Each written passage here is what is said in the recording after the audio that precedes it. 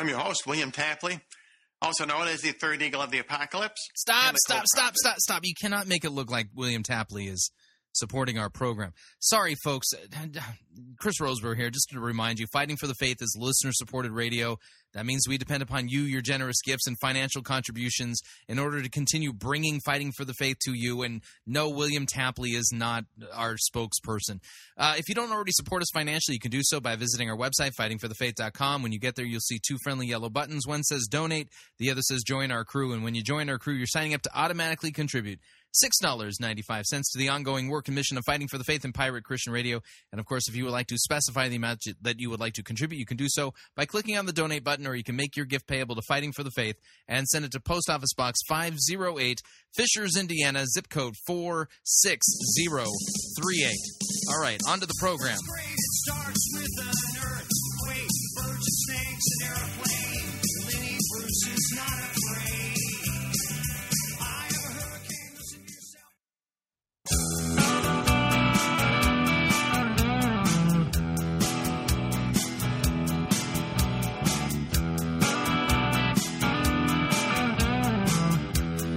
It's time for another edition of Fighting for the Faith. Monday, May 6th, 2013. Had a wonderful trip to Palo Alto. Details forthwith.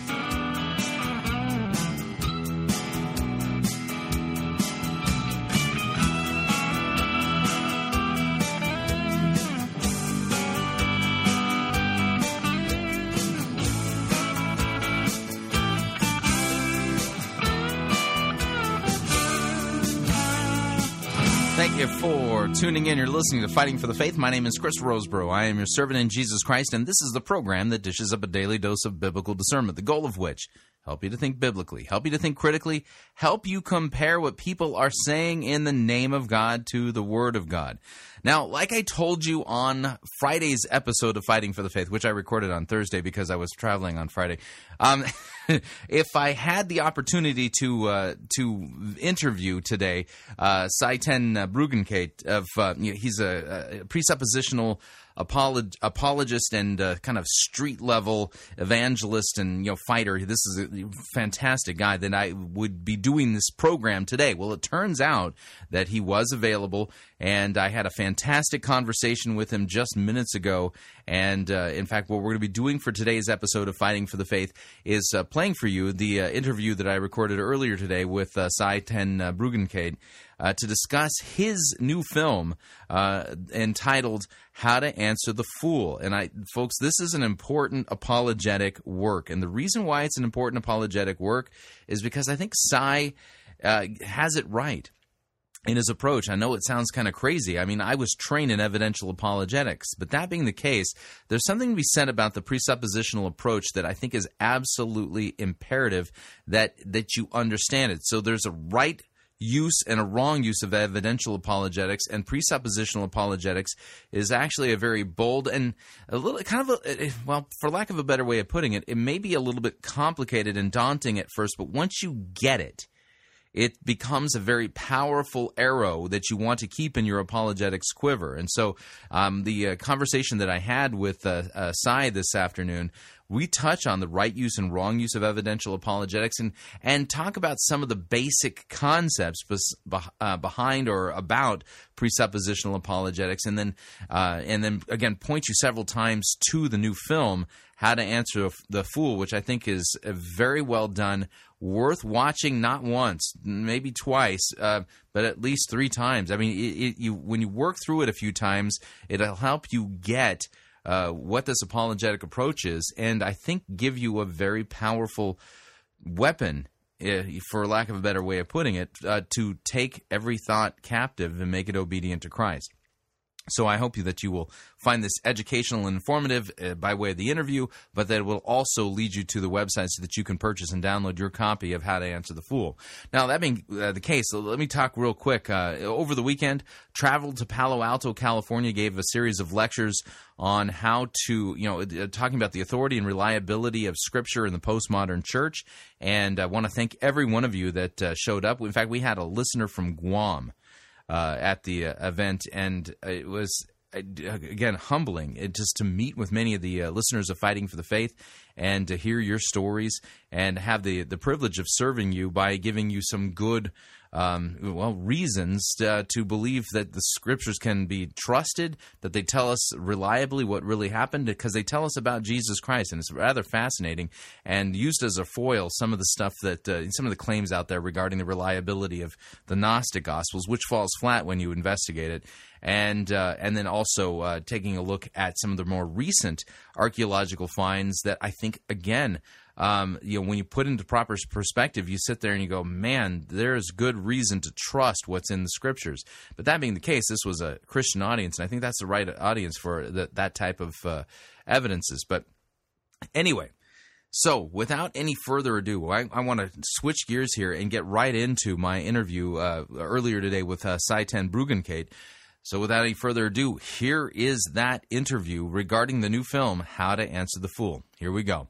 All right, on the line, I have Sye Ten Bruggencate, and he's a Christian apologist and street-level evangelist who, he's got a recent film that just recently came out called How to Answer the Fool, and it's probably one of the best primers I've seen out there, introducing people to what's called presuppositional apologetics, which I think a lot of people who study apologetics, number one, don't understand, number two, may not have been exposed to it, and number three, not understand how important it is, especially in today's postmodern age. Sye, thanks for coming on Fighting for the Faith. My pleasure. Thanks for having me. All right, I have some questions I want to ask you, and hopefully we can have a great conversation here, but I don't want to give away too much of what's on the video because I really want the listeners to Fighting for the Faith the film. Yeah. See, the thing is, I made the mistake. I called a video in the film, and people have brought that up, and I said, well, that's a mental hiccup. I'm almost 50. Right. Well, see that. Well, was there film used, or was it all digital? I mean, I know the Chocolate Knox. He's a very technologically savvy young man. And right. So I'm sure it was all digital. So was it really a film? Well, we can't really call it a digital, can we? No. What do you call it? Oh, let's call it an MP4. How's that? Because that's what the file extension was when they gave me the preview. I like film. It sounds cool. Oh, yeah. Okay. All right. And he's recently been featured in a new film. Now we're talking marketing. And anyway, the name of the film is How to Answer the Fool. And I want to make sure that throughout the interview that people know how to get to this film so that they can purchase it and download it. And you can find it at answerthefool.com. Is that right, Sye? Answerthefool.com. Answerthefool.com. Super simple, and hopefully in the course of my conversation with Sye, you, the listeners of Fighting for the Faith, will think that this is a worthwhile download. And not only that, you might want to watch it several times. And you'll understand why as we talk about this. But Sye, the video begins with you discussing. The film. I won't do it again. I won't do it again. You really want to do this interview or not?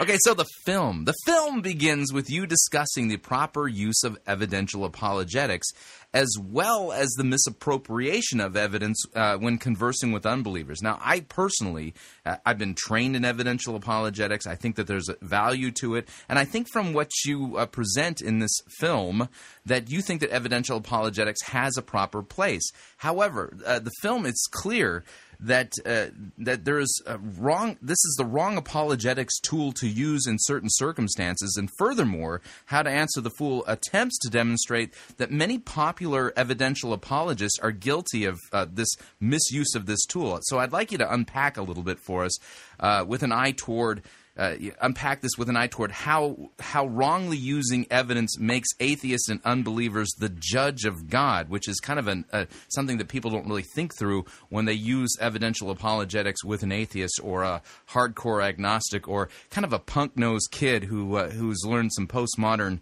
obfuscation. So let's talk about that. I want people who listen to this to keep in mind that the reason that I speak against evidential apologetics is because I used to do it.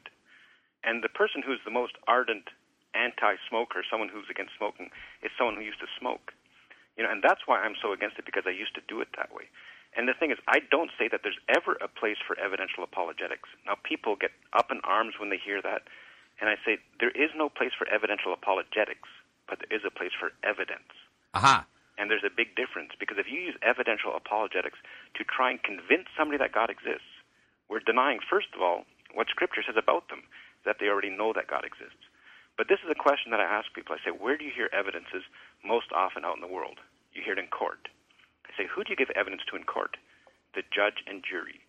If you get somebody who comes up to you and says, I don't believe in God, and you give them evidence, you're saying that they're the judge and jury and that God is on trial. And I will not elevate the unbeliever to the position of judge. I will expose the fact that they know that God exists, that they're suppressing the truth in unrighteousness. Can you use evidences in that? Absolutely. But you have to do it in a way that does not put God on trial. Now, that is a great point. That is a great point. So you make a distinction between a right use of evidences as opposed to, quote, evidential apologetics. That's a kind of a nuanced position that you're putting out there. And as somebody who's been trained in evidential apologetics and has spent a lot of time, doing street level, arguing and fighting with atheists and people in cults and things like that, I find what you're saying to actually pan out in the real world really well, because when I, first was trained in evidential apologetics, I would get out on the streets and I'd be talking with an atheist or an agnostic and would give them an elegant, well-crafted, designed evidential, apologetic for why they need to believe in God, only to have them go, no big deal, and I couldn't figure out what had happened. The thing is, if you discuss evidences with them, they'll talk with you all day because you're making them the judge. If you expose the fact that they're not the judge, the conversation might end very quickly, but at least now you're honoring God when you do it. See, I had a friend of mine, he knew somebody who was getting his master's in apologetics. He was 1 month away from graduating. He'd never heard of presuppositional apologetics. And in 1 hour, my friend explained it to him. And this fellow said, I feel like I don't deserve my degree anymore. Huh. Interesting. Well, let's kind of unpack this a little bit further. So, in understanding presuppositional apologetics, what you're basically saying, kind of some of the presuppositions of the presuppositional argument, is that Scripture clearly, unambiguously says that every human being, including the so-called new atheists, Richard Dawkins and the late Hitchens, these guys know that there's a God, and the only way that they're able to get to their position where they're as hostile as they are in their, quote, new atheism is not because they don't have evidence that God exists. They know He does, and they're suppressing that in their unrighteousness. Right. That's what it says in Romans 1. Now, even after I explain this apologetic, and I make the mistake sometimes too, but people say unbelievers know that there is a God. Well, that's not what Romans 1 says. They know the God, and that's why they're without excuse. Because if they know a God, they could say, well, I thought it was Allah. And you would think that would follow that they would have an excuse. But Romans 1, I understand from the Greek, I'm not a scholar on that, but the term that is used of God there is the God. And it makes sense when you follow with the fact that they're without excuse. And people have tried to use Romans 1 and say, well, that shows that they knew that there was a God, but they've suppressed it so far that they don't know it anymore. But if you keep reading the chapter, it says they're God haters. Right. They know His righteous decrees. And you have to know that God exists in order to know that.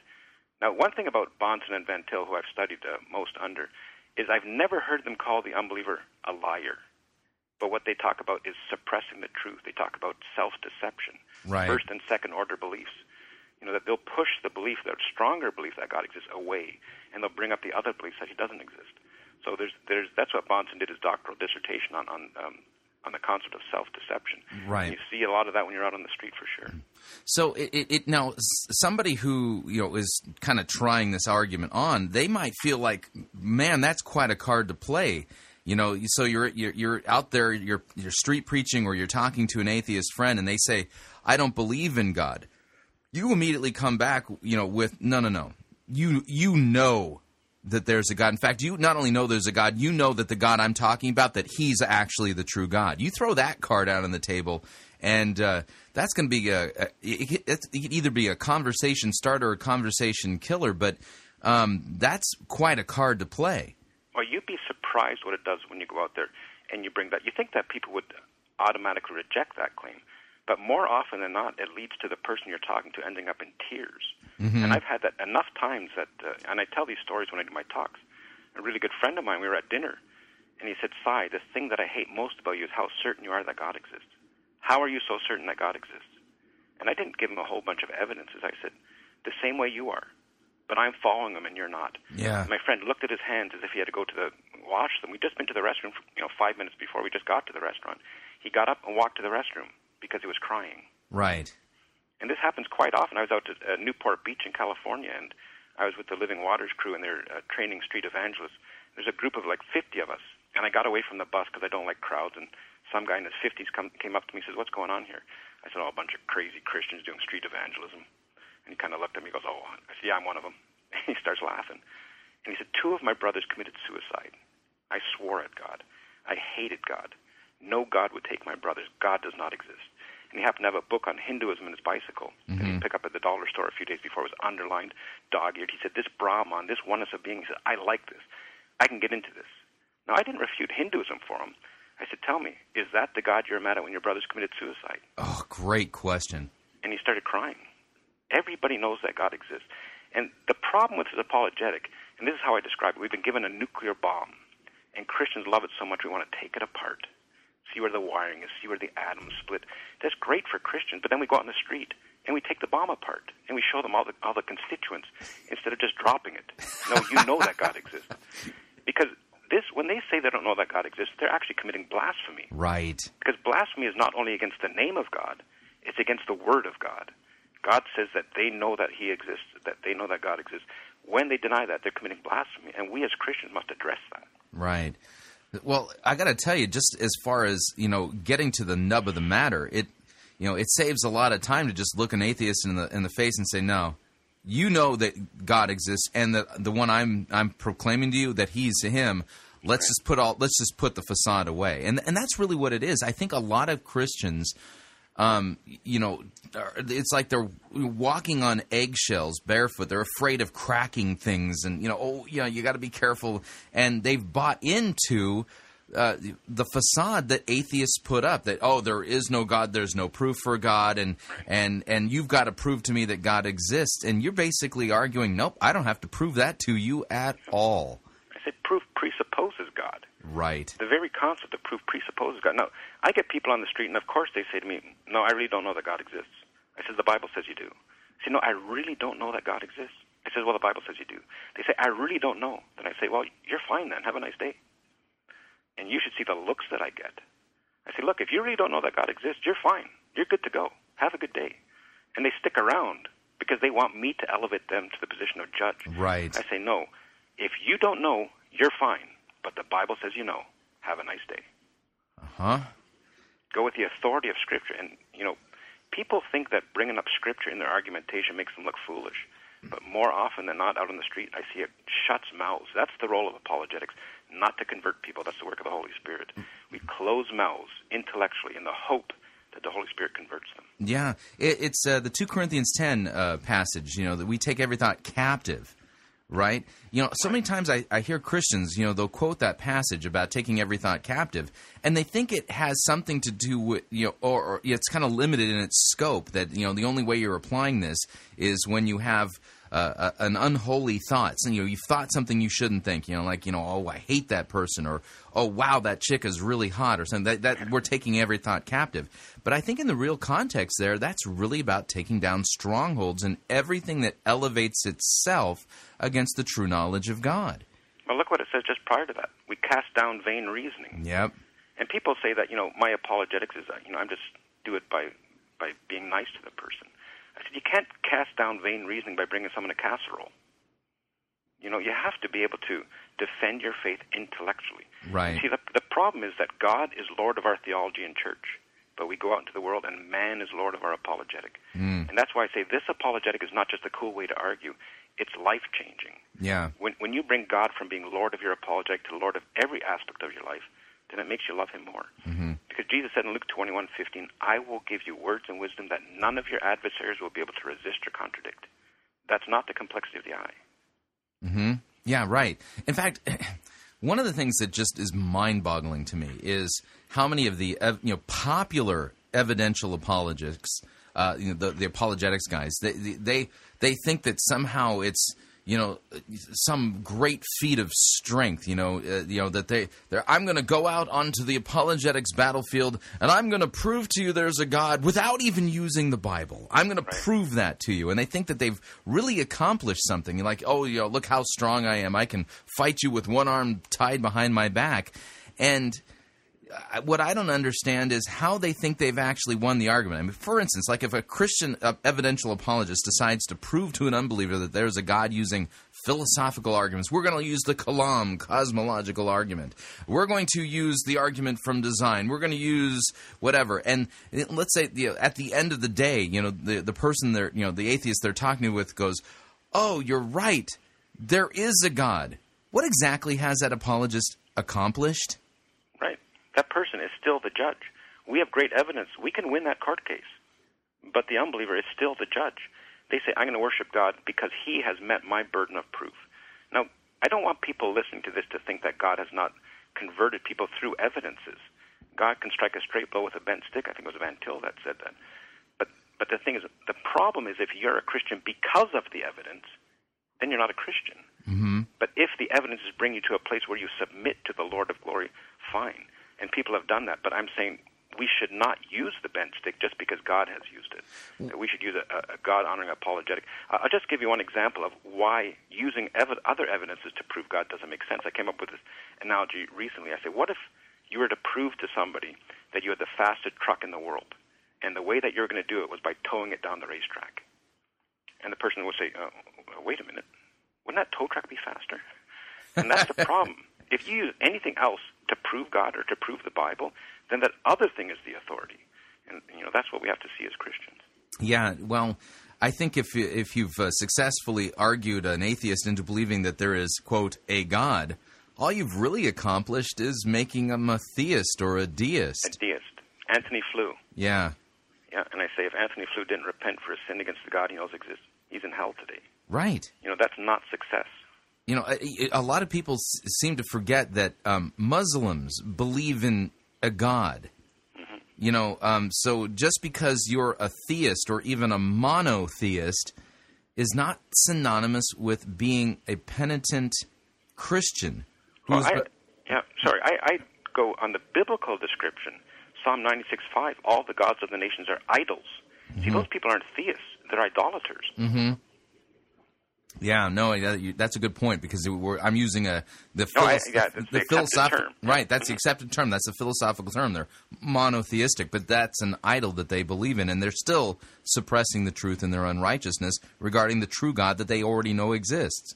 But the thing is, go to YouTube and look up Anthony Flew, and you could see all of these. And I trust that they're dear brothers in Christ interviewing Anthony Flew, slapping him on the back. Which evidence made you a deist? Big deal. Right. Yeah. Now, this is kind of, I'm going to steer the conversation a little bit here. Lutherans, which I'm a confessional Lutheran, we talk about the proper distinction of law and gospel. And I think that these categories are actually a little bit helpful in talking about presuppositional apologetics or apologetics as a whole. And when you look at Lutheran dogmatics, have let's put it this way, a firm skepticism regarding the effectiveness of apologetics for this reason, and that is that it's seen primarily as a function of the law. The idea being this is that when you're talking with somebody who is an unbeliever and you're taking every thought captive, the next thing that must happen logically, if this is going to go from basically an academic conversation to actually engaging in real evangelism, is to call that person to repent and to be forgiven by the shed blood of Christ. That's where the gospel comes in, and so we distinguish law and gospel, and so apologetics would technically fall under the major category, broad category of law, and it doesn't cross over into evangelism until somebody is proclaiming to that lost sinner that they need to repent and trust in the shed blood of Christ for the forgiveness of their sins, because faith comes by hearing, and hearing by the word of Christ. God calls us, to repentance through the means of the preached word and the preached gospel, not just tearing down somebody's arguments.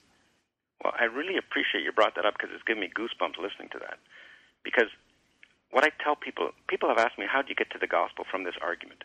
I say, if you have to do that, if you have to ask that question, you're doing it wrong. And I fully confess that when I first started doing that, it was more of a technical argument. But now the way that I do this, the presuppositional argument is a gospel proclamation. Because what you're doing is you're showing them the depravity of their mind. You're showing them that they need a Savior. And I say, look, if you go out on the street and you tell them the good news, like you stop somebody and says, I'm going to give you a free open heart surgery. I say, man, you're not touching me. Get away from me. But if you tell them, or if they just come from a doctor's office and they find out that they need surgery or they're going to be dead in a week, they're going to embrace you. Right. So what I do with the presuppositional arguments is I show them the depravity of their mind, and I say, that is a gospel presentation. And when you recognize that, I say, Christ did not only die to save souls for eternity, he died to save your reasoning now. And almost immediately I show them the absurdity of their reasoning, and you're immediately into the gospel. Yeah.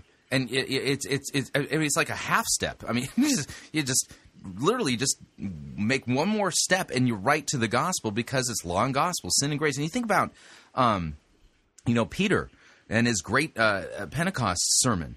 I mean, he's out there just blistering these folks with the law.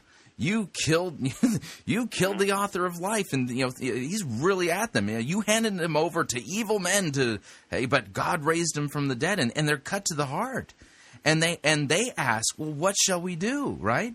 Right. And so if you're engaging in proclaiming the faith, it requires you to do law and gospel and to show sinners their sin. Because you can't possibly begin to understand what Jesus was doing for you on the cross, the good news of the forgiveness of sins, unless you understand that you are a sinner. Yeah, absolutely. And like I say, this very quickly shows, because the first question, you'll see it on the film as well. When I go out there, I say, could you be wrong about everything you claim to know? And if they say yes, well, you're in the realm of absurdity, and that's why you need Christ. Right. And now, and this is where I want to talk a little bit about the nuts and bolts of presuppositional apologetics. I got to confess that when I first ran into it, it was a little bit confusing. And what I mean by that is, when you're dealing with somebody, you're trying to explain presuppositional apologetics, rarely do people ever really take the time to consider what they are presupposing in order for us to even have a rational or lucid conversation, or, yet alone being able to talk about things of ultimate significance, such as right and wrong, truth and error, good and evil, or whether or not there's a God. People rarely understand that you just even being able to have this conversation and have knowledge, you couldn't be doing it without God. And so what happens is that somebody's first glance at presuppositional apologetics may be confusing and feel kind of like the ontological argument for the existence of God. And you sit there and go, wait a second, does that even work? By the way, the ontological argument for the existence of God, I think there's only one person on the planet who actually believe it, and that's Plantinga. But, the argument goes... Anselm? Yeah, well, he's not here anymore, but... Yeah, but the idea is that, by definition, God is a being than which none greater can be conceived. And since that's the definition of God, existence must necessarily follow, because otherwise you can conceive of a being than which none greater can be conceived. And you sit there and you listen to the argument and you scratch your head and go, okay, something's wrong with this, and I can't quite figure out what... But you know what's wrong with all of these arguments? All of these arguments conclude God. Yeah. And I say, if these arguments conclude God, guess what? You didn't need him to get there. Right. I say, that's not the God I believe in. The God I believe in, from him, through him, and to him are all things, even your ability to argue. I say, God in the presuppositional argument is not merely the conclusion. He's a necessary starting point. Yeah. You can't even make sense of the ontological argument. Well, nobody can make sense of that anyways. But you can't make sense of any argument unless you start with God. Right. Now, so coming back to my analogy then, so somebody who's hearing about presuppositional apologetics for the first time and how it works may feel it's like climbing the hurdle of the ontological argument. How do you, number one, help Christians overcome that hurdle? But number two, so there's kind of two parts to this. How do you help Christians overcome that hurdle so they can understand really what it is that you're driving at here? in addressing the presuppositions. But number two, when you're out on the street and you're preaching and proclaiming the gospel, how do you help unbelievers who may, at first glance, really kind of be stymied and confused by what you're doing? Right. Well, the thing is, a lot of people, Christians and otherwise, will say, well, look, I don't know how my car works, but I can still drive it. Like, I don't know how I get knowledge and truth and logic and these things, but I can still use them. I say, yes, but unless you start with God, you can't make sense of what you're doing. And back to the car analogy, I say, look, you can drive your car, but your worldview doesn't make sense of glass and metal and tires and engines. And that's what I expose to them. So when I say to them, look, this conversation here, it presupposes knowledge. We have to know things in order to have this conversation. And if they don't understand that, then I might break it down even more. And see, that's what I've done, because you could prove logic and you could prove all these other things in Scripture, but the easiest one to prove is knowledge. The fear of the Lord is the beginning of knowledge. Right. All the treasures of wisdom and knowledge are hidden in Christ. So what we're saying from a Christian worldview, and I don't do the bait and switch, I start right off. I say, look, I'm a Christian. And what I say is, unless you start with God, you can't know anything. And I might explain that to them. I say, look, of all the available knowledge in the world, how much do you think you have? It would be the height of arrogance to think that you have 1% of all the available knowledge. I said, wouldn't it follow that the other 99% could contradict the 1% you think you have? Oh, yeah, for sure. So basically, unless you know everything, you can't know anything. Yeah, I agree with that. So who knows everything? God. So in order to know anything, you'd have to be God or have revelation from God. Mm-hmm. And that's why I say this very conversation presupposes my worldview, because you can't make sense of knowledge without God. And then I ask them the question, could you be wrong about everything you claim to know? And if they say yes, I say, you've just given up knowledge. They say, what do you mean I could be right about it? I said, you could be right, but you can't know it. And I say, for instance, let's say you asked me the height of this building out here, and I said it was 40 feet tall, but I could be wrong. Do I know it? Mm-mm. And they say, no, you don't. I say, that's right. And if you say you could be wrong about everything, it follows that you know nothing, and that's exactly what the Bible says. That's why you need to repent. You know, and it's an immediate destruction of their worldview. Mm-hmm. Of course, you will get the odd person who says, well, yeah, no, I can know things for certain. And then I say quite simply, okay, in order to come to that knowledge claim, did you use your reasoning? Yes, I did. Well, would you admit that there's people on this earth who have invalid reasoning? Oh, yeah, for sure, there's lots of people like that. I say, well, could those people know that they were such people? And they think for a while. Some of them, you know, they're totally lost where you're going with this. Yeah. You would need valid reasoning to know that you're a person with invalid reasoning. Yeah, I can see that. So a person with invalid reasoning couldn't know it, correct? Right. How do you know you're not one of those people? Oh, I don't know. I say, well, that's the problem. Because right. You do know you're not, because you know that God exists, and you know He's given you the faculties by which you can know things. You need to repent, young man. Right. All right, we're going to pause the interview right there and pay some bills. If you'd like to email me regarding anything you've heard on this edition or any previous editions of Fighting for the Faith, you could do so. My email address is talkback@fightingforthefaith.com, or you can subscribe on Facebook. It's facebook.com/Pirate Christian. You can follow me on Twitter. My name there, @Pirate Christian. Quick break. When we come back, we'll listen to the balance of my interview with Sye Ten Bruggencate on the new film, How to Answer the Fool. Don't want to miss it? Stay tuned. We'll be right back.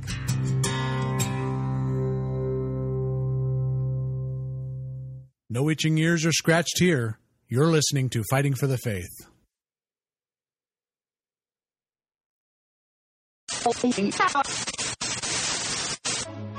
You're listening to Pirate Christian Radio. We'll be taking your false doctrine now.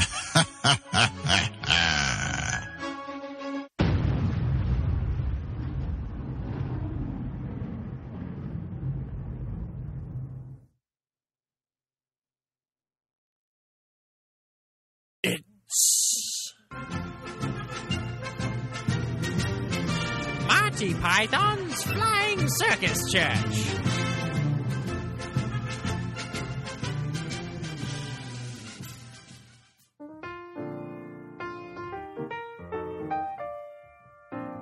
Welcome to Build-A-God. How can I help you? Hello, I received a Build-A-God certificate for my birthday, so I'm here to build my own deity.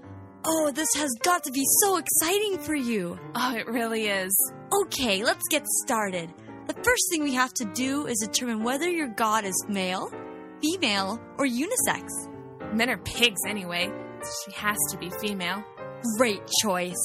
Now we have to select some of the attributes of your goddess. What do you provide? Do you want her to be kind, loving, compassionate, just, angry, righteous, wrathful? The goddess I believe in would only be loving and kind. Perfect. Now, is there any kind of sin that needs tending to by your goddess? Sin? You know, things like lying, cheating, stealing, murder, homosexuality. Well, I definitely want my goddess to be gay affirming, and sin itself just feels so negative. I'm a good person, and I think my goddess will think everyone else is too. Oh, wonderful. Your goddess is coming along beautifully. Now we have to get to the difficult questions. Does your goddess offer an afterlife? Yes, my goddess would let everyone go to heaven, except for Hitler, Genghis Khan, my good-for-nothing ex-boyfriend. Oh, excellent, excellent. Now for the final step, you have to name your goddess. I think I'm going to name her Jesus. Oh, wonderful. That's what everyone names their god.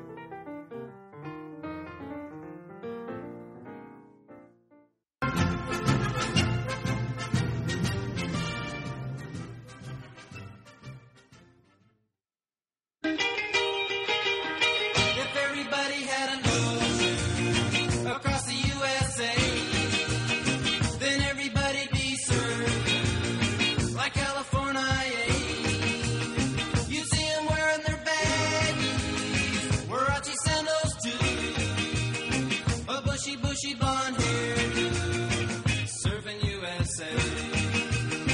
Have you purchased your airline tickets for your summer getaway yet? If not, don't pay more for your airfare, hotel room, or rental car than you need to. Longtime Pirate Christian Radio featured advertiser Cheapo Air is your one-stop shop for all of your travel needs. And we've got a special promo code for you to use at Cheapo Air to save an additional $10 off of Cheapo Air's already low prices. So visit piratechristianradio.com/cheap. Write down the promo code, then click on the web banner and book your travel today. And remember, a portion of your purchase will go to support Pirate Christian Radio. That website address, again, is piratechristianradio.com/cheap. And thank you for your support. Cowabunga. USA. Pacific Palisades. Mark your calendar now for April 25, 26, and 27, 2014. You see, it's not too soon to be making your plans, saving your pennies, and asking for work off April 25, 26, and 27 of 2014 for the 11th annual Branson Worldview Weekend. This past year, we had people from all over the country and actually from other countries join us in the beautiful rolling hills of Branson, Missouri. So if you're looking to attend the premier Understanding the Times Biblical Worldview Weekend, then join us April 25, 26, and 27 of 2014 for the Branson Worldview Weekend. It's for all ages. Children 11 and under are free. We also have a group rate and a family rate. The Worldview Weekends have been around since 1993, so we're one of the oldest biblical worldview conferences in America. So mark your calendar now for Branson, Missouri, April 25, 26, and 27, 2014.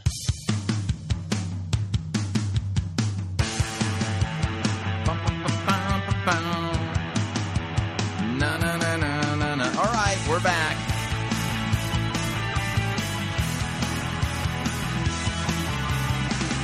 Warning, listening to Fighting for the Faith could be a little bit of a mind-bending experience. Sometimes what we try to teach you here is a little bit advanced and somewhat confusing, but work through it. It'll help you. Just a reminder, Fighting for the Faith is listener-supported radio. That means we depend upon you and your generous gifts and financial contributions in order to continue to bring Fighting for the Faith to you into the world, and you can partner with us by visiting our website, fightingforthefaith.com. When you get there, you'll see our two friendly yellow buttons. Click on one of them. One of them says Join Our Crew. Well, the Join Our Crew button, when you click on that, you're signing up to automatically contribute a mere $6.95 every month to the ongoing work and mission of Fighting for the Faith and Pirate Christian Radio. Of course, if you'd like to specify the amount that you would like to contribute, you can do so by clicking on the donate button, or you can make your gift payable to Fighting for the Faith, and then send it to Post Office Box 508, Fishers, Indiana, zip code 46038. And let me thank you for your support. We truly cannot do what we're doing here at Pirate Christian Radio and Fighting for the Faith without it. Now, here is the balance of my interview from earlier today with Sye Ten Bruggencate regarding the new film, How to Answer the Fool. Here we go. Now, let me see if I can, I'll give you a story where I had to employ a version of presuppositional apologetics. I being a popular, podcaster and radio figure, from time to time I get atheists who come at me. They come out of the Twitter sphere, and they want to take me on Twitter, which I always find to be rather interesting because, 140 characters, you want me to discuss, God with you in 140. We're going to do a full-blown debate using 140 characters per exchange. This is not going to go well. Watch the film now. You can do it. Yeah, but what this atheist did is this was a while back during the Joe Paterno Sandusky thing over at Pennsylvania State, and this atheist said to me, he said, the fact that God didn't stop that evil and that guy was able to, molest all those children is proof that there's no God. My response was actually pretty simple. I basically said, by what moral standard are you saying that what Sandusky did was evil? Now, I wasn't trying to argue that what he was doing wasn't evil. It truly is. But I just simply wanted him to explain to me, by what standard is he determining good and evil, right and wrong? Because he's sitting there basically saying that this is proof that God doesn't exist, but I want to know where he got that standard from. How do what objective moral standard can he point me to say, to even make the claim that what happened at Penn State was evil or wrong? And he could not come up with an answer and was rather upset and then just disappeared and never came back. Oh, absolutely. And that's what they'll do. They'll say, well, because it harms people. Why is harm wrong? They don't have an answer for that. But you'll notice in my discussions, the more that I do them, the less I talk about the moral argument. Now, if somebody comes at me starting with the moral argument, I might immediately take the legs out from that. Mm-hmm. But I say, look, even in order to discuss morality, you need knowledge. Right. So I go right to the epistemological foundation. I say, look, you can't even have this discussion about morality without God. I was on a podcast recently on Apologia Radio, and this fellow, he was talking about, he said, well, our morality isn't perfect. And then I got a chance to engage him. I said, look, I want to get to your epistemological foundation first, like how you know things. But tell me, if our morality is not perfect, what is perfect morality? And the guy says, I don't know. So you can't say that ours is not perfect. And so I think just to deflect those, and that's also a proper use for evidences, by the way. If somebody comes up with a ridiculous evidential claim, and you happen to know the evidence, then you can embarrass them in their ridiculous claim. But one thing you'll find is that when you do that, that's what the unbeliever is going to latch onto. Let's say you're an expert in rock layers, and the guy makes a ludicrous claim, and then you challenge him on that, and you happen to know more than him, mm-hmm. and you wipe the floor with him, and then you get to the gospel. Right. But what's that kid going to do when he gets home? He's going to Google rock layers. You want him to repent and put his trust in Jesus Christ, and he's Googling rock layers. Congratulations. And then he's going to pull up Professor so-and-so, who's going to pull him out there the next day and talk rock layers with you. And that's why I say if you happen to, use some evidences, just use it quickly, decisively, but get back to the gospel, get back to the authority of the Word of God. Right, exactly. And not only that, I think evidences are very beneficial for Christians to understand. Absolutely. For the very reason that, if you're a baptized, penitent believer in Jesus Christ for the forgiveness of your sins, you have a target on your back the size of Nebraska. And not the Nebraska, maybe Texas, Alaska, as large as Canada itself. But Satan is coming after you, and the reality is that people are going to throw at you really screwy claims, basically accusing you of being irrational, crazy, stupid, a rube, and all that type of stuff, and then they'll throw out the latest popular argument against Christianity. And so I think it's important for Christians to understand the evidences that the faith that we have is not built on sand or in the middle of the air, but is actually that there's solid, good evidence that the claims of the New Testament are true based on eyewitness testimony, and ultimately what that does is it you could say it buttresses our faith. It makes it clear that you don't end up saying something silly like, you ask me how I know he lives within my heart. Well, that's pure subjectivity. So I think there's a good place for evidences, especially in building a Christian up in his faith and making it so that Satan can't easily knock it down with some of these crazy arguments. But the reality is that it has a limited purpose and scope and use in a true apologetic evangelistic context, because, like you rightly point out, it makes the non-believer the judge, and rather than they're going to be judged by God. It's right. It creates a weird juxtaposition that continues to cater to their exalted ego. Right. See, that's the thing. Like, I use evidences among Christians to bolster our faith. Because on the face of it, evolution is absurd. And I might walk out that argument with an unbeliever, but I save that for believers, because I actually did that at Brown University. We were doing a tour of open-air preaching at these universities, and I brought out an absurd claim of evolution, and they jumped on it. That's all they want to talk about. Mm-hmm. And, for instance, let's say you want to talk about the age of the Earth, and somebody says, well, carbon-14 dating has shown that the Earth is millions of years old. You say, well, actually, carbon only has a half-life of so many thousands years. It can only measure things. And then what's the next thing? Well, actually, I'm talking about radiometric dating, and we have different isotopes and yada, yada, yada.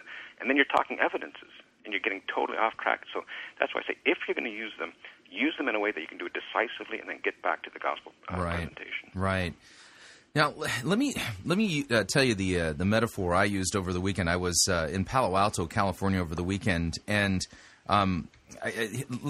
maybe you can correct me on this, but I like trying to paint word pictures. And since I was in Silicon Valley, I used a computer analogy, and that is in trying to explain, kind of the epistemological approach of presuppositional apologetics. I said, imagine if tomorrow all of the Macintosh computers on the planet all of a sudden awoke and had consciousness. And so we're talking about, computers with memory boards and memory chips and, all that type of stuff that was designed by Apple Computer and ultimately has its genesis in the mind of the late Steve Jobs. And I said, well, and then imagine all of these Apple Macintosh computers, they are now cognizant and they can think. And so they're all connected to the internet and they start reaching out to each other and they start talking to each other. And in the course of their conversations, all of these Macintosh computers come to the conclusion that Steve Jobs never existed. The irony of that is that Steve Jobs is the one that gave every one of those computers the ability to think and to do the things they did and are doing. And they're using those exact things that Steve Jobs has given them to disprove Steve Jobs. Do you think that's a fair analogy of that kind of fits into what you're accomplishing in this apologetic? Yeah, I like that. It reminds me of the Van Til analogy when he was on a train ride, I think, to Philadelphia, and he saw a girl sitting on her father's lap, reaching up and slapping her father in the face. And he thought to himself, this girl could not slap her father in the face unless she was sitting on her father's lap. And that's exactly what unbelievers are doing. They're taking the tools that God has given them, and they're slapping God in the face with them. And, when I was out at the campuses, you saw some really crazy people. And I said, God will not be mocked. What you sow, you will reap. Right. And you could see the conviction in their eyes. Because now they got somebody who's not talking about the complexity of the eye. Now you got somebody who believes what he says about Scripture and proclaims it with authority. Right. Now, let me throw out, what I would think would be like, one of the passages that evidential apologetics would probably throw back in your face and say, well, wait a second, Sye, you seem like you're being too unkind to this approach.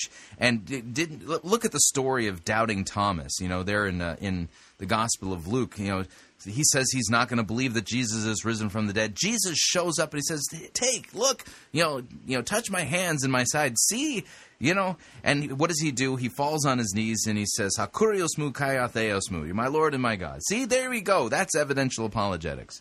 Yeah, but it's not. Thomas believed in God.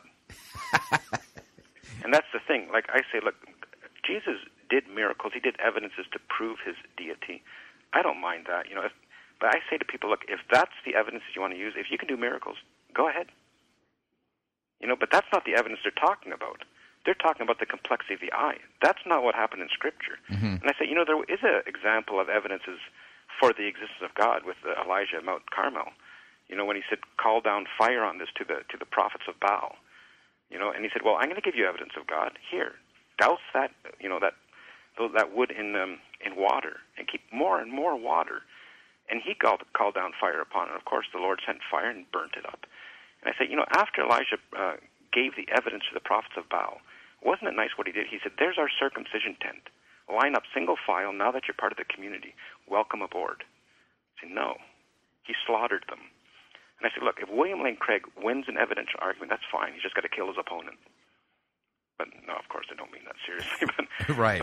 But that's the thing. That was a judgment on these people. Mm-hmm. And there are evidences in Scripture, but never for the existence of God, except in a case like that, where it resulted in their being killed. Yeah. And you brought up a good point, too, and that's this, is that when we look at, for instance, the preaching of the Apostle Paul, you look at, or the Apostle Peter, and Paul in particular, when he would travel, on his missionary journeys, he would meet with two different types of people. He would meet, first and foremost, he would go to the synagogues to proclaim that Jesus is the promised Messiah.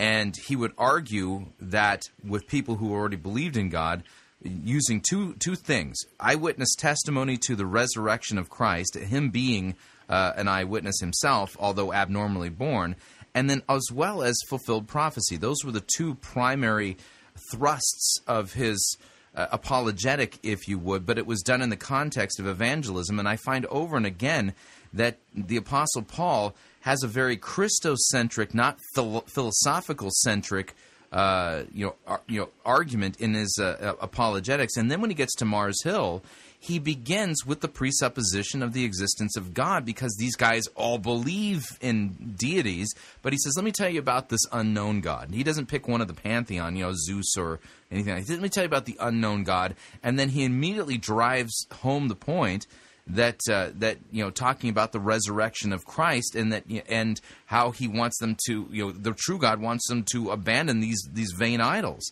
and it doesn't go over very well. But you get what I'm saying here. So I think there's something to what you're talking about. You want to comment on those passages and kind of help, absolutely, and frame your apologetic approach in light of that. Well, a lot of people think that Acts 17 is an evidential chapter.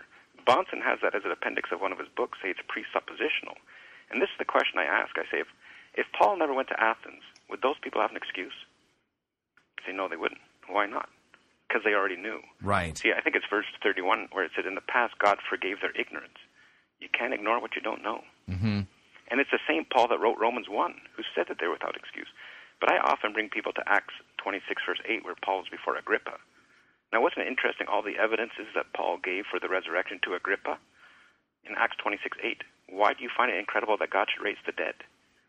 He didn't give evidences. Somebody asked me about Noah's Ark. Why do you find it incredible that God should build an ark? Why do you find it incredible that God should have a man and a fish for 3 days? Yeah. I don't have to give you evidence of that. See, the people don't have problems with the miracles. They have problems with the God of the miracles. Right. And if you profess that God exists, then those miracles are nothing. And that's why one of the most important verses in this is 2 Timothy 2:25, in the hope that God will grant them repentance leading to a knowledge of the truth. We're trying to get people to see the truth so that they repent. We're trying to get them to see the truth with evidences so they repent. 2 Timothy 2:25 says repentance comes before a knowledge of the truth. You're not going to believe that a donkey talked if you deny the God that made that happen. Mm-hmm. Now, this has implications, then, for so-called Christian theologians who traffic in skepticism. Oh, absolutely. Yeah. But, the sad thing about that is when people see these theologians in these debates, they walk away from that, they saying, I could never do that. That guy is so smart. And I'm not saying that it's their pride that puffs them up, because, I used to do it as well, and mine wasn't a pride issue. I thought that was the right way. However, people walk away from those debates, they say, I could never do that. They listen to one of my debates and they say, I can do that. And that's the apologetic. God, who commands us to give a reasoned defense of our faith, also equips us. Everybody should be able to do it. Right. But you don't need to apologize and prove that God exists per se. Don't engage them on the battlefield of their choosing. Right. And that's one of the things I like about this particular apologetic approach. Now, let me ask you this. You obviously travel a bit and induce the evangelism at colleges. At least that's what you see that in the video here. I find it interesting that postmodernism has come up with an interesting solution to the dilemma that you end up exposing when you talk with them. And that is that you talk about the fact that without God, you give up all ability for knowledge at all, because knowledge presupposes the existence of God. But many postmoderns, they don't have a problem with the dilemma, because their solution would be, well, yeah, you're right, and they would just embrace unknowing and talk about humbly experiencing the truth in conversation within a community. Do you ever run across folks like that, and what do you say to somebody like that?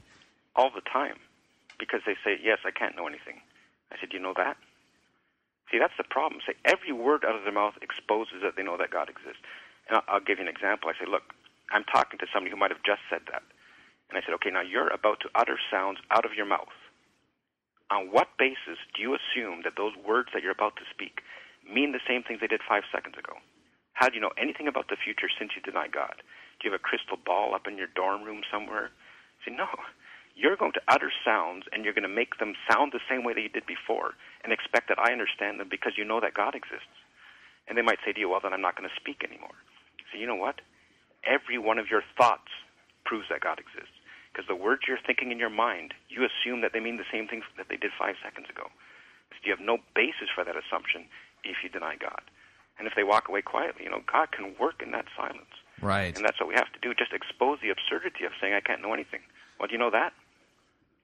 Right, and so this is one thing I want to point out, that, again, one of the strengths of the film is that I think you're very skilled at identifying the evidence that they speak from out of their mouths, and when they give you an answer, to show that really what they're saying presupposes that they know that God exists. They're telling you that He doesn't, but everything they're doing is showing you they actually do, and you really do a very good job of identifying those key phrases. It's like, oh no. If you really didn't believe God exists, you wouldn't have said that. Right. Well, that's the beauty of it. We talked a little bit about before we went on air here, but I'm a dude with a website. I was working in a factory 5 years ago. May 18th will be the anniversary. And this is what I tell people, that it's not because I'm such an intellect, it's because I'm speaking the truth. But what I tell people is that I'm one of 7 children, and it used to be sport for us to engage each other. And if you didn't anticipate what the person was going to say to you, then you get the argument shoved down your throat. Right.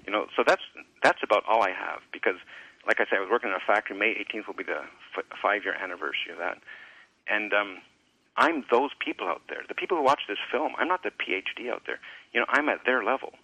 And that's the kind of thing that I show, that anybody can do this. And all I'm really doing is anticipating what they say and assume that if they deny God, every word of their mouth presupposes that God exists. Right. And again, to somebody who's not familiar with this, it might seem like, you got to be kidding me, right? That's crazy. That can't possibly be true. But if you actually take the time to study the argument a little bit, you realize, oh, wait a second, that is true. That's what I tell people. I say the very concept of truth presupposes God. Right. And you see on the film, I give that analogy that Doug Wilson gives of shaking up the bottles of pop and opening them and watching them fizz. I say if our brains are just the byproduct of evolution, and our thoughts are just the byproduct of the chemical reactions, then we're not thinking. Our brains are just barfing. Right. And you can't call one brain fizz true and one brain fizz false. Mm-hmm. It's absurd to deny the God that I believe in. And what we'll do as Christians is we'll assume that they can reason without the God that they know exists.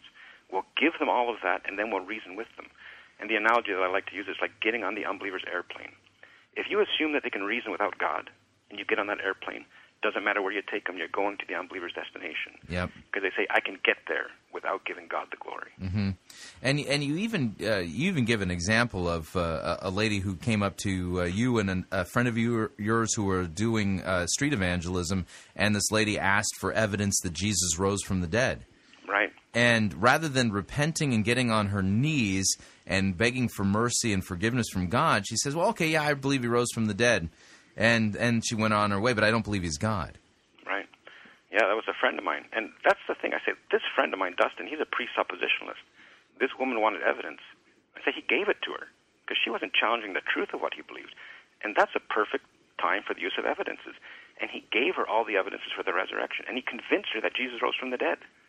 And she said, wow, I believe he rose from the dead. I don't believe he's God. Because if you have a presupposition that the supernatural doesn't exist, you can convince them of whatever you want. They're still going to deny the supernatural. Right. And of course, they say we're begging the question by starting with the supernatural.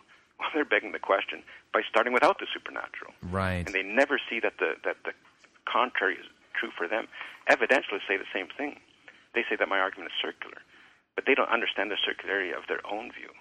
But the problem is there's virtuous circles when you start with God who reveals. And, even evidentialists do that. Yeah. And I see that this way of looking at things, it's in classical Lutheran theology, this is how they argue against so-called skeptical, higher critical, so-called Christian biblical scholars. They would basically argue, listen, Scripture says that faith comes by hearing and hearing by the word of Christ. If you're going to then circle back around and attack the very word that is the thing that basically, God uses to raise people from the dead, brings them to penitent faith and trust in Christ, you're going to circle back around and attack that very word. You're attacking the very spring of Christian regeneration. That's not the behavior of somebody who is a Christian. That's the behavior of somebody who has cut themselves off and is suppressing the truth. Those are the actions of an unbeliever. That's right. See, we start off our argument by denying the very thing we're trying to prove. Christ's preeminence. We're trying to prove that, but we deny it when we do it. The unbeliever could say, well, you didn't need Christ for all of this argument. Say, that's right, if you do it the wrong way. Right. See, that's an aspect of this. If we're going to go out there and proclaim that Christ Jesus is Lord, and we really believe that, we're doing it as ambassadors who believe that, and we don't hand that over to the non-believer and say, okay, let me prove it to you. No. If you're truly sent by Christ, to go and proclaim, that God was in Christ reconciling the world to himself, then you already believe this. You don't have to argue this with him. You just need to point to the person who's not believing that and say, here's what the King of the universe says, repent. Right.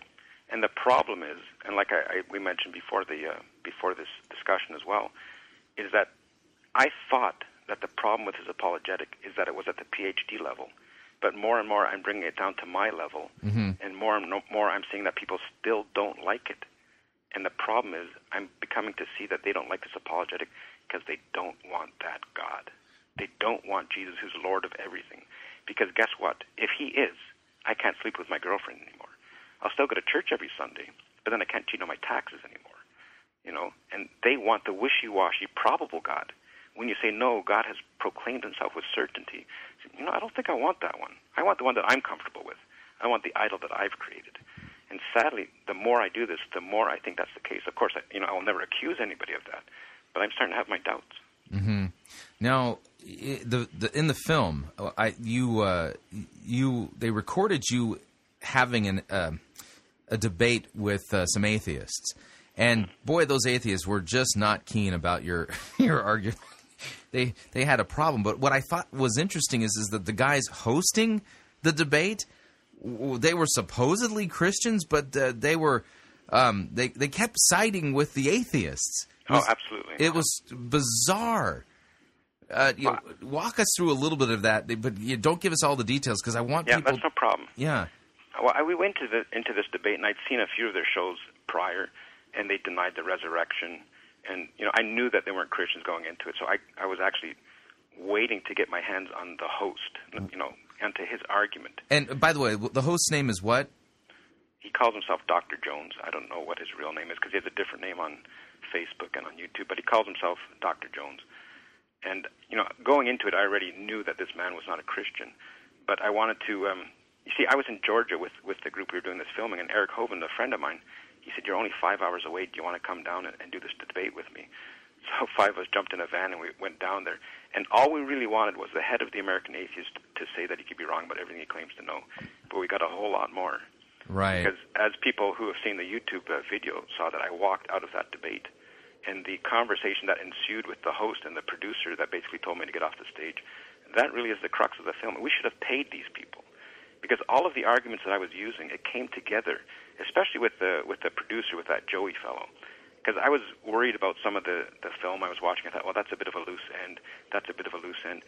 But this Joey fellow in our conversation, we tied it all up because I began addressing him as a Christian because I thought he was a Christian.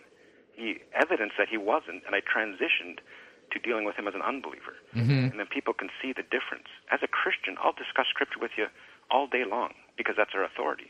You give it up as the authority, I'm not going to discuss Scripture with you. I'm not going to let you, an unbeliever, judge the words of God, whether it's true or not. And you can see that transition. And yet the guy, one of the guys said, "Oh, I love Jesus with all my heart." Mm-hmm. And yet he despises his very word. How do you reconcile those two claims? Well, you could see that I didn't. I don't know if you want to give away what I did. No, I don't want to give it away. On the Pyromaniacs, the report that Dan Phillips did, he was actually surprised by what I said to that fellow. And I'm really shocked that people find that surprising what I said to him. But he offended my Lord when he said that. Right. And that's why I came back as I did. And, he said that he could not imagine anybody else doing that, bloggers or these people. And I said, well, for me, that was the most obvious answer. Right.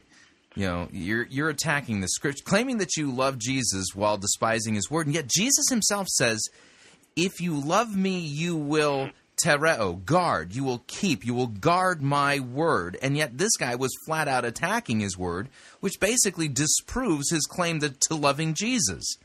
Right. And I think we need a little bit more of that. The thing I love about that part of the film is that it's stark. You weren't thinking, oh, brother, let me correct you here, and nothing of the sort. I mean, and I think what you did was absolutely in line with what Jesus said. Really, if you love me, you're going to keep and you're going to guard my word.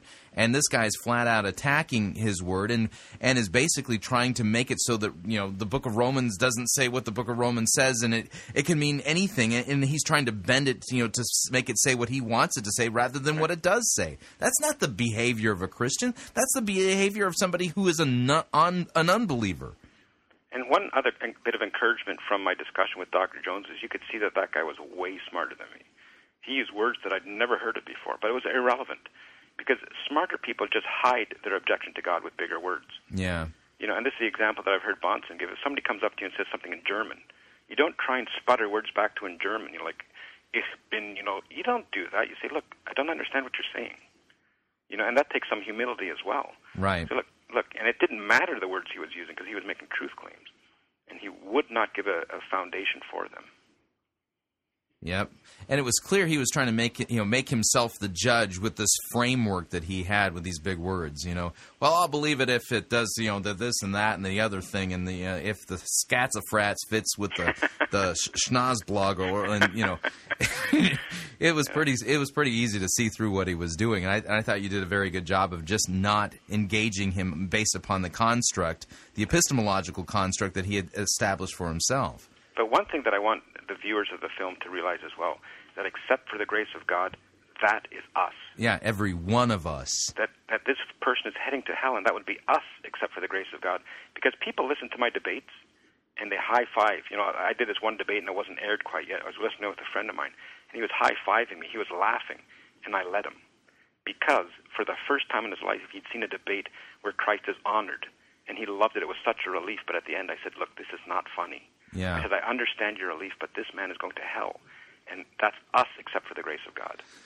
And that's why even I don't lord it over people who do evidential apologetics, because one of my favorite verses is 1 Corinthians 4:7.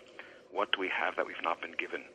So if we've been given a proper understanding of apologetics, don't lord it over those people, but they will come out and attack. I'm sure that you'll get some mail after this radio show. Oh, yeah, that's okay. I'm used to that. yeah, that's a daily occurrence. Okay, real quick, I want to segue a little bit and ask a little bit of a burning question that I have, and that is that guys like you, Marcus Pittman, and others, you make a point of going out and proclaiming Christ and Him crucified for our sins in hostile environments, and you engage, in really good street evangelism. Give us a report on on the effectiveness of this. When you go out, do you see people who are brought to repentant faith and trust in Christ for the forgiveness of their sins, who end up in churches and are truly brought to faith as a result of those efforts? Because over and again, I get questions from people saying, well, what do you think of street evangelism? Is it really worth it? Are there, that kind of thing? And I want to hear it from somebody who can give an actual knowledgeable answer to that. Give us a report from the street mission field, if you would.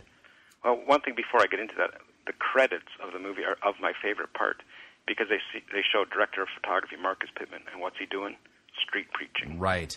Key grip Mike Stockwell. What's he doing? Street preaching. Mm-hmm. See, these are people that are out on the road actually doing this. And as far as a report goes, because we go into these areas, and I know one of the criticisms is we blow in, we blow up, and we blow out. And I don't get a lot of feedback there. Through the years that I've had my website, of course, I've had reports of conversions. But you can see the conviction in their eyes. You get one fellow, he was heckling one of our brothers who was preaching, and a policeman actually had to get between them. And I ended up evangelizing this guy for about half an hour. And you see the conviction. What becomes of that, I'm not sure. But one thing that I have to tell people is that it's not about results. It's about honoring God when we do this. Because if Jeremiah was about results, he would have been crying, I think, a lot more than he was. Mm-hmm. And the thing is, we see the conviction in their eyes, and you hear reports of people sometimes a year, 10 years. I read this report of this famous BMX rider, and 17 years later he became a Christian. He did this beautiful testimony of how he became a Christian, and at the very end he says, but what I didn't tell you is 17 years ago I heard a street preacher, and every time that I had doubts I thought back to this, and that's what did it. And we see conviction in the eyes of these people. And hopefully when we come back, like one guy was a particularly bad heckler, and he was really humbled in our exchange. And I said, I hope the next time I come back that you're the campus chaplain here. And like I say, as far as the immediate results, you don't really get that, but you see the conviction in their eyes. Right. I mean, people who start mocking you and walk away in tears. And it's not, out of tears, because the thing is, when those people walk away in tears, it's not because they've been crushed, but we've given them the hope as well. Right. And, that's what our job is. And, I love the Ray Comfort analogy, too, is that, if this person knows the plane is going down and you give them a parachute, then they'll find the church, they'll find the right answers. They're going to keep that parachute on. But, if you just tell them that this parachute is a nice way to live your life and people start mocking you, they're going to take it off. Right. But when we're out there, we're talking about the truth of salvation, being washed in the blood of Jesus Christ, and you don't take that off. And I say, look, if that's the case, of course, we like to give information of local churches when we're out there, but these people will find the truth if they've been pricked, because Jesus who starts a good work and then will complete it. Right. And how does the Apostle Paul put it? He says, listen, one plants and other waters, but it's God who gives the increase. Amen. And so, what I like about what you guys do out there is that you're out there sowing the seed, broadcast style. The ancient broadcast. You're throwing it everywhere, and you're not afraid to take the hits for doing so. And from what you're reporting to me, then, is that you understand that it's God who gives the increase, and you may never see the results. Right. And but that's okay. God's word doesn't return void. Well, we closed the film with one exchange, and you could see the conviction in that young man's eyes. What became of him, I don't know. But, thankfully, that's why it's a Reformed apologetic, too, is that I can't convert even one person. I'm commanded to speak the truth in love, and I hope that the Holy Spirit does the converting. That's right. And that's the other thing that I think is important here, is that you're not catering to an Arminian or Pelagian false theology. You're not there to convince somebody to exercise their free will. You're there to proclaim Christ as Lord and Him as crucified for their sins. That's what you're there to do. And you understand it is God the Holy Spirit who converts people through the proclamation of that. Yeah, that's what I say. If people can come to a saving knowledge of Christ on their own, give them evidence. It makes sense to give evidence if these people contribute to their salvation. Mm-hmm. If it's Jesus Christ who saves, then it doesn't. Right. And the thing is, there might be difficulties, like there are places for evidence. This part never made sense to me, a stumbling block. Clear it up for them, I have no problem with that. But then if they go from that to the next one, then you know that they have an agenda, that they just want to bolster their non-belief. Right. Right. And then I think that the more time-honored atheists, I think they make it a badge of basically being able to say, yeah, I've seen all the evidence, and yeah, I'm still not convinced. Yeah, see, I've been able. The best of them have thrown their evidences at me, and it was still not compelling. See, I'm still standing. Yeah, and yeah. Well, that's, back to the college campuses. That's one of the reasons that we go to the campuses, because I went to the Atheistic Reason rally a couple years ago. I think it was March in 2010. I don't know. It was recent. Everything seems to be jumbled into one now.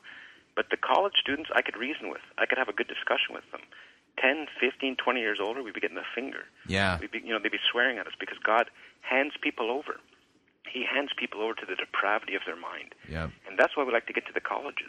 I mean, of course, God is sovereign over all these things, but that's when we want to talk to them, when we can still reason with them. Right. No, that makes sense. All right, so the website again is answerthefool.com, and the name of the film, notice I kept using that word throughout the rest of the interview, the name of the film, it's not a video, it's a film, is How to Answer the Fool. So it's answerthefool.com. And Sye, I got to tell you, it was an honor to have you on on Fighting for the Faith, and I pray for the success of the video, the film, for the very reason that I really believe that it will help people in effectively, although this is kind of a funny way of putting it, sharing Christ and Him crucified for our sins to those they love and know, so that they can be brought to repentant faith and trust in Christ for the forgiveness of their sins. This is what it's all about. If we are to go and make disciples, we need to do so in a way that honors our King, honors our Lord, and doesn't make the atheist the judge. And I think this is one of the great contributions of this particular apologetics video. And I thank you guys for making it. And thank you to Marcus Pittman and the Chocolate Knox and Ivy Connerly, the rapper, the hip-hop rapper. Ivy Connerly worked on this. So he was the sound guy. He actually did the closing rap song for it. Yeah. And, of course, Chad Trotter and Gary DeMar from American Vision, they were instrumental in this. Right. No, this is hilarious. When most people think of like hip hop and rap, I mean, guys like Ivy Connerly and Jovan McKenzie and those guys, they have an amazing ability to take really deep theological concepts and put it to rhyme like that. And I thought it was very fascinating listening at the very end with Ivy Connerly singing about presuppositional apologetics. This is not the normal subject of hip hop or rap. So. Well, I realize you got to get going, but Ivy was the sound man for this, and of the group, he was the least informed on the apologetic, and he was listening to all the conversation because he was a sound man, and he was loving it. So he couldn't wait to do that pre-sup rap song. Right. So, it's worth the video just to hear that. Film. Oh, sorry. Film. See, I have a weird presupposition there, so. So, all right, brother. Thank you, Sye, and hopefully we can have you on Fighting for the Faith sometime again in the future. It was a great conversation. Love to maybe get an atheist on with us. That would be an interesting thing. I haven't hosted any debates on here, but that might be something worth doing. Just to have a radio debate. And unlike the other debate, I would not hand over the keys to the car to the atheist. Yes. Yeah, well, the thing is, I like to do just discussions more than formal debates because I don't like them going on 15 minutes of an opening statement. Right. Cursing the God that I adore. But a discussion like this, then, I'd love to do that sometime. Yeah, something to consider for a future episode of Fighting for the Faith. Amen, brother. All right, amen. Thank you, and we will keep in touch. Thank you, brother. Yeah, bye-bye. So what'd you think? Love to get your feedback. If you'd like to email me regarding anything you've heard on this edition or any previous editions of Fighting for the Faith, you could do so. My email address is talkback@fightingforthefaith.com, or you can subscribe on Facebook, facebook.com/Pirate Christian, or you can follow me on Twitter, my name there, @Pirate Christian. Till tomorrow, may God richly bless you in the grace and mercy when by Jesus Christ, his vicarious death on the cross, for all of your sins. Amen.